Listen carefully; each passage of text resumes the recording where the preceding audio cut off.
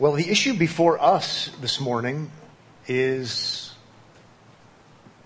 huge. It's the issue of what is God like? What a question. It's a huge question. What is God like? Of all the questions in the world, it's one of the biggest ones. There's the question of, is there a God? But ranking right up there is, what's God like? I can't think of anything more important for us to talk about. I'm so glad I'm here today. I'm so glad that we have an answer to the question. I'm so glad you're here today because it'll be kind of a joy of discovery kind of thing. What is God like? That's what Moses is grappling with in Exodus chapter 3. There are all these gods, many, many, many gods. People create all kinds of different shrines and idols. And so there are many, many, many, many, many different kinds of gods. And then Moses has this encounter with a divine being, and he wants to know, what are you like? He wants to know what his name is. And in an ancient world, this world in particular, in the biblical world, especially the Old Testament, names mean more than it kind of sounds nice, you know. Oftentimes, not always, there's significance with a name. Oftentimes for us, my parents named me Patrick because they knew someone else named Patrick and they liked the other person named Patrick and it just sounded nice and nobody else was named Patrick in the family. And, you know, then the cheesy Christian bookstore makes up some definition so everyone thinks they have an important name. Sorry. I mean, what is it going to mean? Like, fool. Doesn't look good on a plaque. Some names do have real historical significance, but others just don't. But think about an ancient world, think about especially in the Old Testament, a name is descriptive, especially when it comes to God. Moses wants to know what God is like. And in Exodus chapter 3, which we read in our scripture reading, in the 13th verse, he says, what is his name? That's what they're going to ask me. They're going to want to know what you're like when I go back. What is his name? What shall I say to them? God said to Moses in verse 14 of Exodus 3, I am who I am. Say this to the people of Israel, I am has sent you. Then he says in verse 15, this is my name forever, and thus I am to be remembered throughout all generations. What's God like? I am. Puzzling. Odd. Strange. We think it's strange. Moses would have thought it was strange. I am? Consider the context where God has promised to deliver from slavery. And he is going to deliver them, and he's going to deliver them powerfully, even though it looks like it could never happen. It's against all odds. God is going to do it. Well, what kind of God can do this? God, what are you like? The God who can do what seems like can't be done, the God you can count on, is the God whose name is I am. That becomes important. That becomes very important. I am who I am, from the verb to be. It's a statement of existence. It may also be translated, I will be who I will be. In theology, we talk about the aseity of God. We're going to talk about theology today because this is church. That's what we do. Okay? Who is God? What is he like? That's theology. This is a statement of aseity, the aseity of God. God is ase. A in Latin, and then se in Latin. Listen to this textbook definition. It comes from the Latin a, meaning from, and se, meaning oneself. From oneself. Tell them that from oneself sent you. Going on in that textbook definition, God is underived, necessary, non-dependent existence. I'm going to add to that a little bit. He is unmanageable. He is free. I really like that word that was used in that textbook definition. He's independent. He depends upon no one. He depends upon nothing. Now, we're going to keep talking about the definition a little bit because I want you to know who God is. What is He like? He's the great I am. He's the Ase one. He is the self-existent one. He's the one who doesn't depend upon anything or anyone else. I think it was D.A. Carson who said we're talking about the godness of God when we're talking about the aseity of God. He's like no other. There's no one else like Him. It's further developed, this idea of God's self-existent freedom to do whatever He wants to do, further developed in Exodus when God says things like, I'll do whatever I want to do. Like in chapter 33, I'll save whoever I want to save. But I want to keep reminding you, in our context, this is personal. Okay? Because we're doing theology class right now. God is self-existent. God is different. God is unique. God is not dependent upon anyone or anything. And that all is kind of heady because we can't relate Him to anything or anyone else because there's no one or nothing else like Him. But I want you to know, and I want to remind you of why this is so important, because theology is always practical. Even if it weren't, it would be right. It's in the context of Exodus 3. The Israelites can count on Him to deliver them. Nothing can stop this from happening. The badness of the Israelites can't ultimately stop this from happening. The badness of the Egyptians can't ultimately stop this from happening. Nothing can stop this from happening because God is not dependent upon anyone or anything. So if He says, this is what I'm going to do, He's going to do it. And see, that'll preach. You want God, if you're going to trust in His promises, to be Ase. It becomes a beautiful doctrine because it's reality that relates to His trustworthiness. It's awesome, awesome, awesome stuff. And Isaiah talks about His eternal, independent existence apart from creation, like in chapter 40, 41, 44, 48, 43. One modern writer says this about God's aseity. God thereby reveals His name in the midst of demonstrating His eternal purpose and unchangeable nature. See, that's practical. It's no small thing.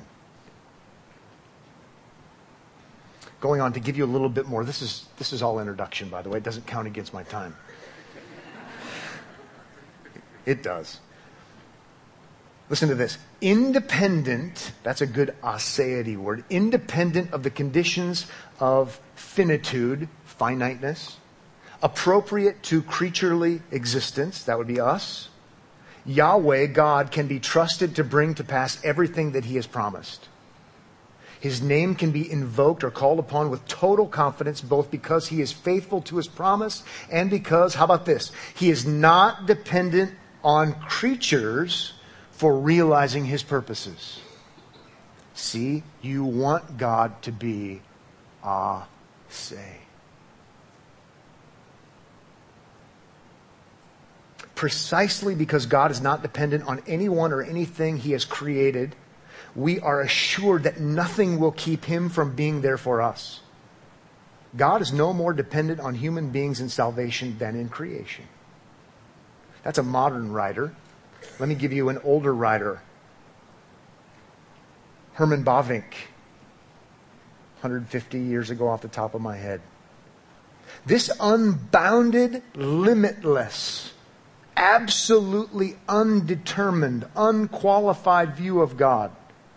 I like that. Absolutely undetermined, unqualified, limitless view of God is irreconcilable to pantheism in the ancient and modern world. Totally different than he names Babylonian, Hellenistic, Neoplatonist, Kabbalistic, or Spinozistic. The philosopher Spinoza. It's incompatible of old school pantheism, new school pantheism. It's the utter godness of God. God's aseity is the infinite perfection of his greatness. And then Bavinck quotes Psalm 145:3. This is great.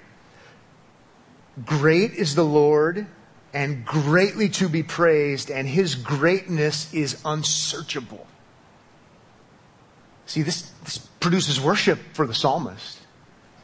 He's so great, I can't really get my mind around this God who is I am.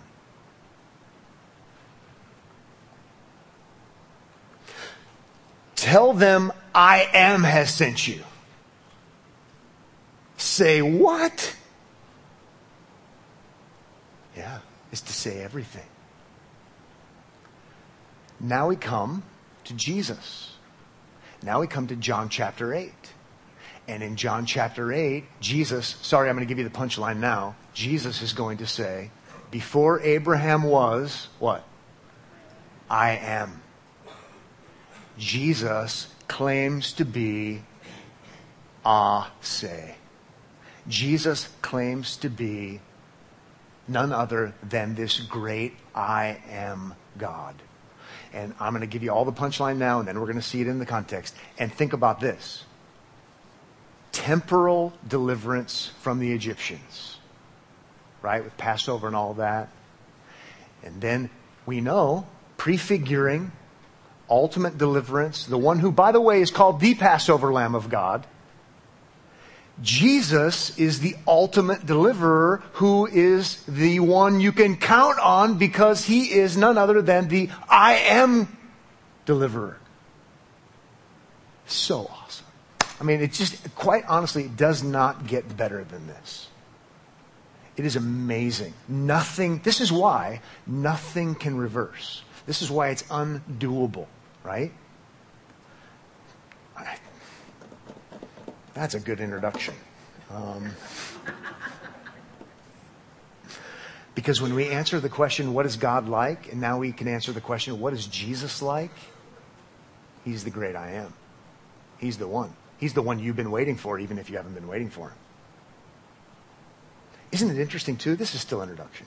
Isn't it interesting that the unmanageableness of this kind of deity, and by now the Jews, even though they have the real Bible and a real historic lineage, they've gotten to the place where they think they can manage God. And they've got it under control. And they're the ultimate authorities. And they sit in judgment on the scriptures. And here comes the unmanageable, the say one, to set things straight. It's amazing. So today's John chapter 8, verses 48 to 59. If you're just joining us, we've been studying the gospel according to John. And we've been learning all kinds of things about Jesus. And today we're going to enter into John chapter 8. If we start in verse 48 and go to 59, it's a hostile environment. They don't like this unmanageable Jesus. They want to manage him. The punchline is in verse 58. So go ahead and look down at verse 58 with me if you would. Jesus said to them in the midst of the controversy, he says to them, truly, truly, I say to you, before Abraham was, I am. Astounding, staggering, changes everything, tells us so very much about Jesus. He is the self-existent God. There's none other like him. What he promises will most certainly, absolutely become reality. It's awesome. Now let's rewind. Let's go back to verse 48. Okay? Join me if you would. You pretty much already got everything good you're going to get, so the rest of this is just filler. But it's good to see the context. John 8:48 says, the Jews answered him, are we not right in saying that you are a Samaritan and have a demon? I realize it comes out of nowhere. But Jesus just told them that their father's the devil. But the difference is, with the name calling, Jesus actually had a logical argument to show that they actually are bad and wrong. And their response to that is just name calling. Okay? And so that's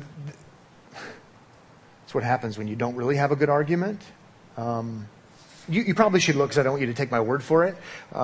Jesus tells them they're not of God but of the devil. But do notice back in 44 to 47, just so you can see, Jesus calls them the devil first, if you will, or of their father, and they respond without logic.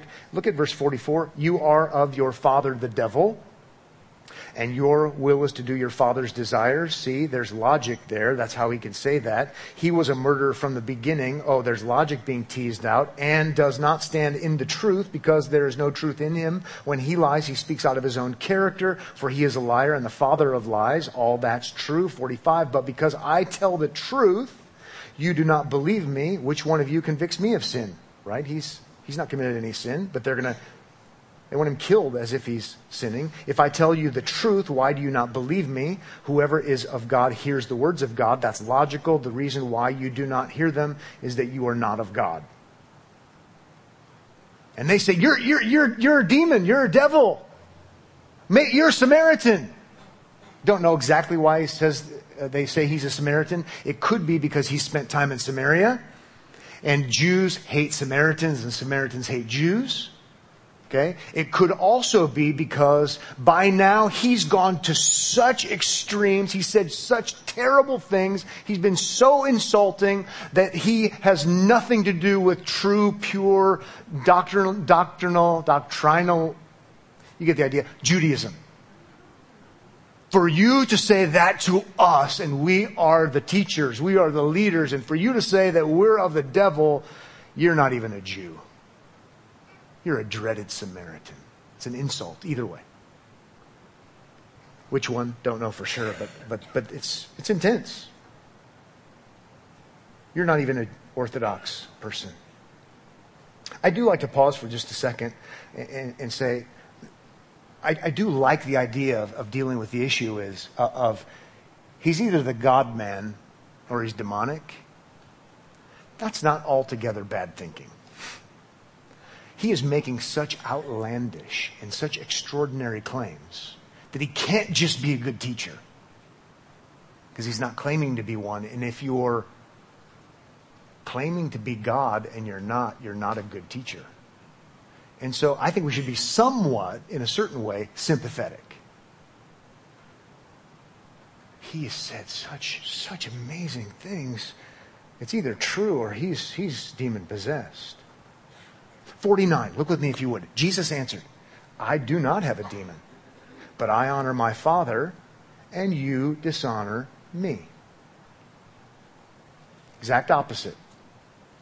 You're saying I'm demonic? I honor my Father, the God of heaven and earth. I'm doing the exact opposite of what you're claiming. Oh, and by the way, notice what he says. You dishonor me. Notice the logic. We can understand this, even though it's limited. We can understand that if you're disrespectful to someone's children, you're disrespectful to the parents.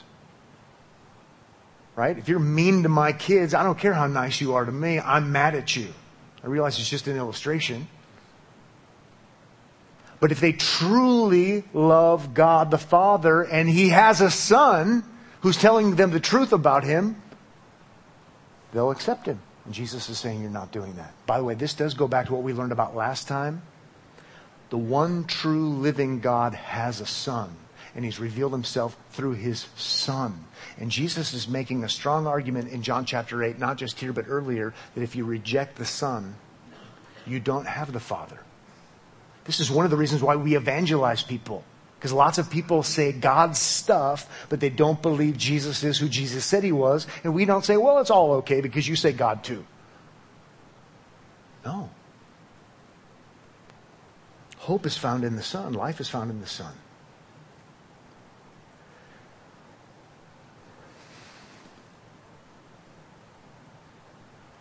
Honoring the Son is mandatory. Someone had a good observation about this. I'll just read it. By saying and doing always and only what the Father gives him to say and do, he honors the Father. By refusing to respond positively to those same words and deeds, his hearers dishonor him and therefore him who sent him. Okay, verse 50, if you would. Yet, I do not seek my own glory. There is one who seeks it, and he is the judge. He's going to say more about that later in verse 54. But the gist of what he's getting at is there's one opinion that matters. Okay? It's the Father's. And you can sit in judgment of me all day long, but there's one opinion that matters, and it's the judge. It's God's.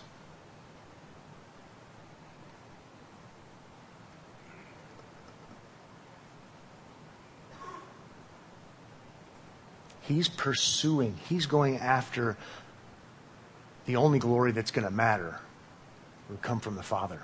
Now, secondarily, I just can't help myself as a pastor of a church to say, secondarily, there's something we could learn from that. Whose opinion ultimately matters? Who are we trying to impress? Who are we trying to please? Who are we trying to please with what we do in a church service? Who am I trying to please ultimately now? Who are we trying to please in our different ministries? Ultimately, in the end, no one's opinion matters other than God's opinion. And by way of principle, I would want to say we need to remember that. Because I'm always feeling the pressure. You're always feeling the pressure. And how's that going to go? And how's that going to fly? And that's not politically correct. And what about... Our Lord is a good example to us here. There's only one opinion that ultimately matters. Good application there. How about verse 51 then? Truly, truly, I say to you, if anyone keeps my word, he will never see death. Commentators have to guess here, but many of them guess that the reason he's back to saying what he's been saying all along right here, a little bit out of the blue, is perhaps it's triggered by talking about God as judge. I don't know for sure, but he did just bring that to light, that you've got to give an account to God someday, and that means trouble for everybody. So let me remind you again of what I've been saying throughout this whole thing, and that is the one who turns to me, right? One who turns to me has life. If anyone keeps my word, that he's been using that synonymously throughout the gospel account for faith in Christ, his claims, his work, he will never see death. That's the solution to the God is judge dilemma, if you will. That's how that happens.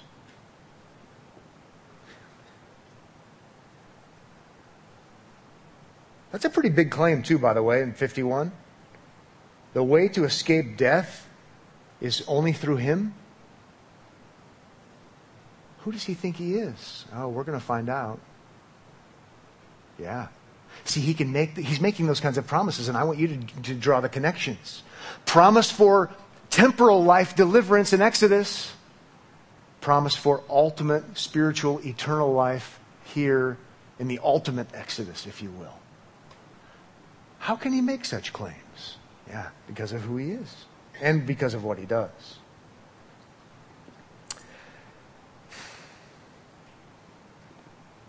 I wish that introduction wasn't so long. Now time's against me.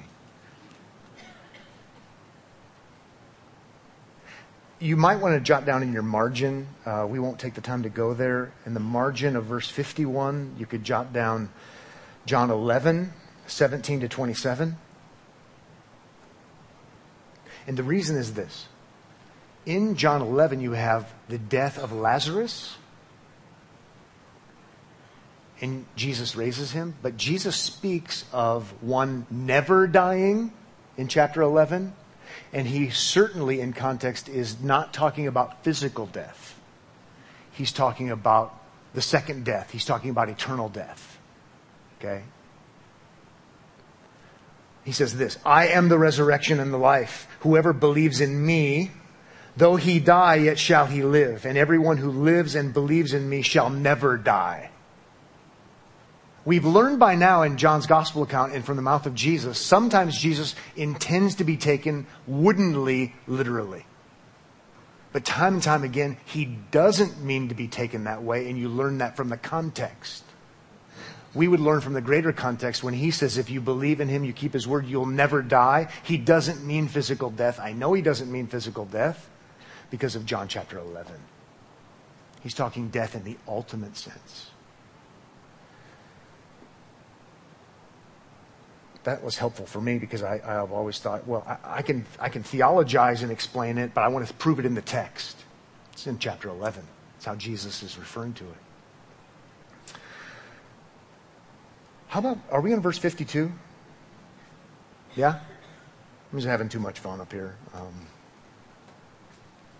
The Jews said to him, "Now we know that you have a demon. Abraham died." See, he just said you'll never die. If you're a believer, you never die. See, they're taking him as he didn't intend to be taken. Abraham died. They know he's a believer. And as did the prophets. Yet you say, if anyone keeps my word, he will never taste death.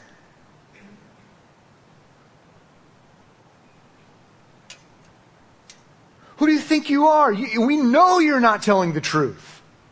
We know you're not better than they are. Well, who in the world do you think you are?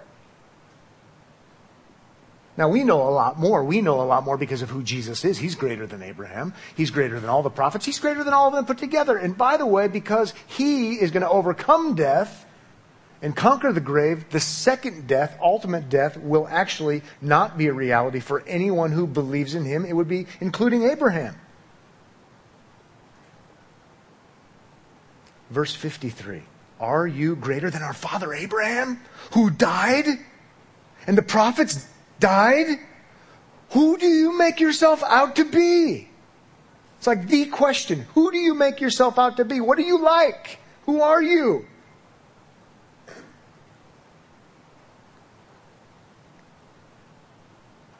Now he's going to answer, but I just want to pause and remind you of something Jesus said earlier in chapter 8. Who do you think you are? How could you be better than them? They're the greatest of the greats. There's no way you're in the same league as they are. And you're saying, believe in you and you won't die. They died. This doesn't make any sense. Now remember, since we have to cover portions and we can't do it all at once, what makes Jesus different is a lot of things. But one thing that we've already learned in chapter 8 that makes things different, chapter 8, verse 29. And he who sent me is with me. He has not left me alone, for I always do the things that are pleasing to him. That does make Jesus utterly different from all of the others. But we're going to learn more from Jesus. How about verse 54? Jesus answered, "If I glorify myself, my glory is nothing. It is my Father," he picks up on this theme he talked about earlier, "it is my Father who glorifies me, of whom you say he is our God."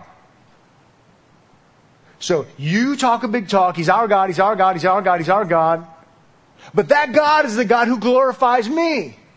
He's my Father. I'm his son. So you claim to know God. Jesus responds in verse 55, "But you have not known him." What is he saying? He's saying, he's not your God. You can talk about Yahweh all you want. He's not your God. Because you reject his son. Notice Jesus says in verse 55, I know him. This is relational, okay? This is not facts. I know him. If I were to say that I do not know him, I would be a liar like you. But I do know him. What makes Jesus different? And I keep his word. So different. So different. Changes everything. 56 says, your father Abraham rejoiced that he would see my day. He saw it and was glad. What does that mean? I'm convinced Jesus knows what it means. I'm not exactly sure what it means. Abraham, he saw my day and he rejoiced. Depending on what study Bible you have, option 1.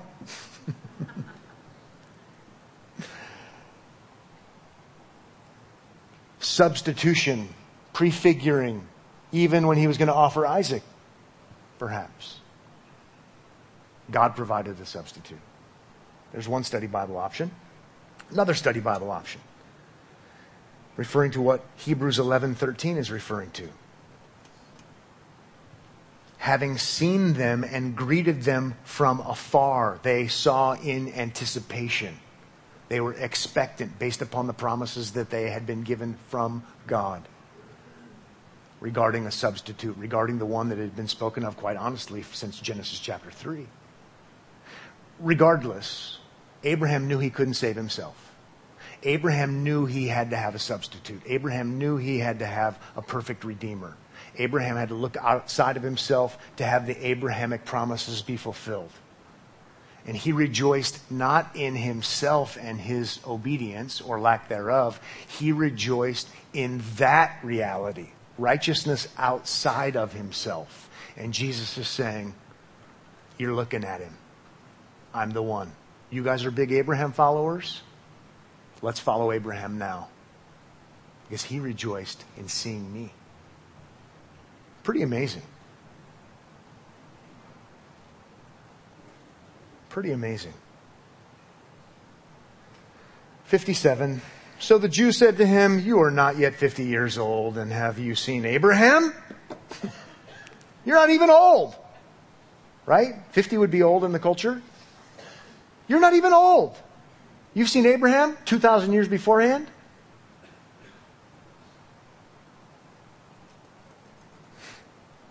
"58. Here we go. Jesus said to them, truly, truly, earnestly, drop dead seriousness. Truly, truly, I say to you, before Abraham was, I am."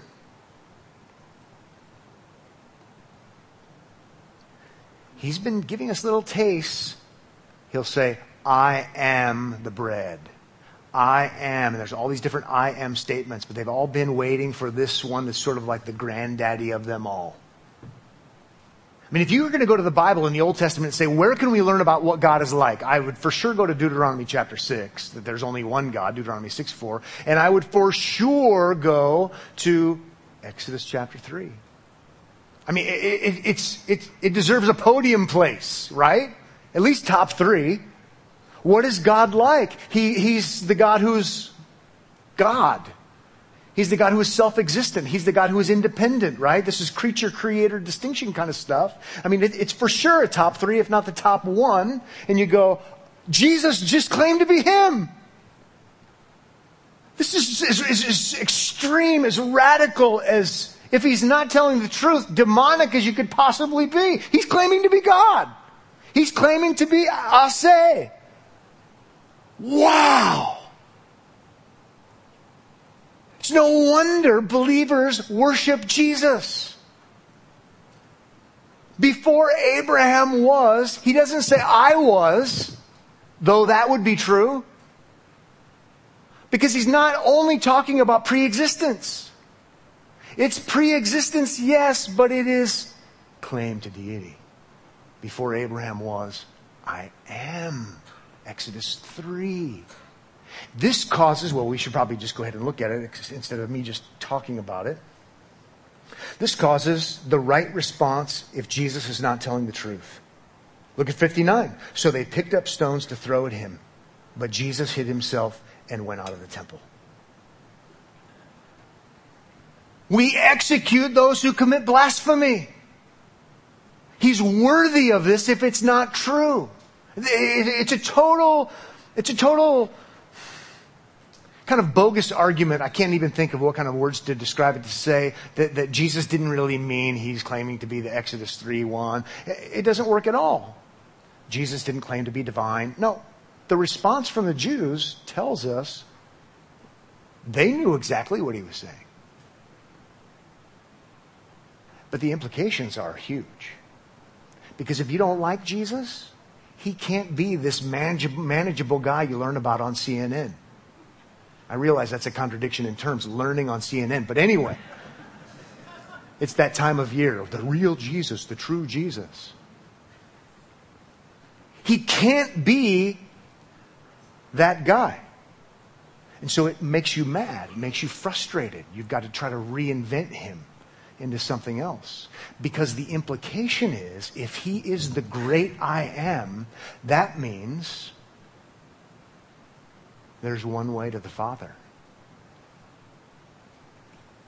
It's in contrast to polytheism. Many ways. He's the only way. So if you're against him, you hate this reality. But if you're for him and you're believing in him, like many of you, you say, Jesus is even better than I thought he was. Please, please, please see the connection between the God whose promises cannot be overturned due to anything outside of himself. The Ase God and his promise to deliver. See, nothing can stop it from happening. That's Exodus 3 in context. And here, Jesus says, if you come to me for life, you will never die. The ultimate death. You can take it to the bank and count on him and know that it's true because he is the great I am. It is truly amazing. It really, really, really, really is amazing.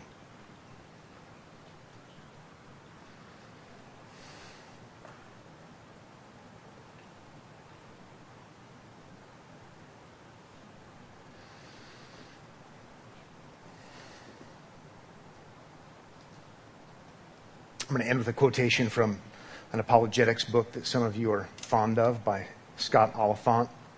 He says this about this text and Jesus. Jesus tells them that the one who identified himself to Moses on Mount Moriah as the I am is the very one standing before them at that moment. And they understand without question exactly what Jesus is claiming. How unsearchable, the psalmist says, is his greatness. And therefore the psalmist praises. Let's praise. Father, thank you so much for sending your son Jesus. Thank you that the gospel is simple. Thank you that we don't have to understand all of these intricacies, but thank you that they're understandable. Thank you that you have shown yourself to be a great and mighty and powerful, personal, close, caring Savior. And that life is found in your son, Jesus, irreversibly, unstoppably so. Use this like medicine, if you will, in our lives, that it might remind us, that it might soothe us, that it might bring comfort, knowing that the tomb is empty and that you are pleased with what your son Jesus did and that he is the firstborn among many, that we might be trusting in him and no one or nothing else. In Jesus' name we pray. Amen.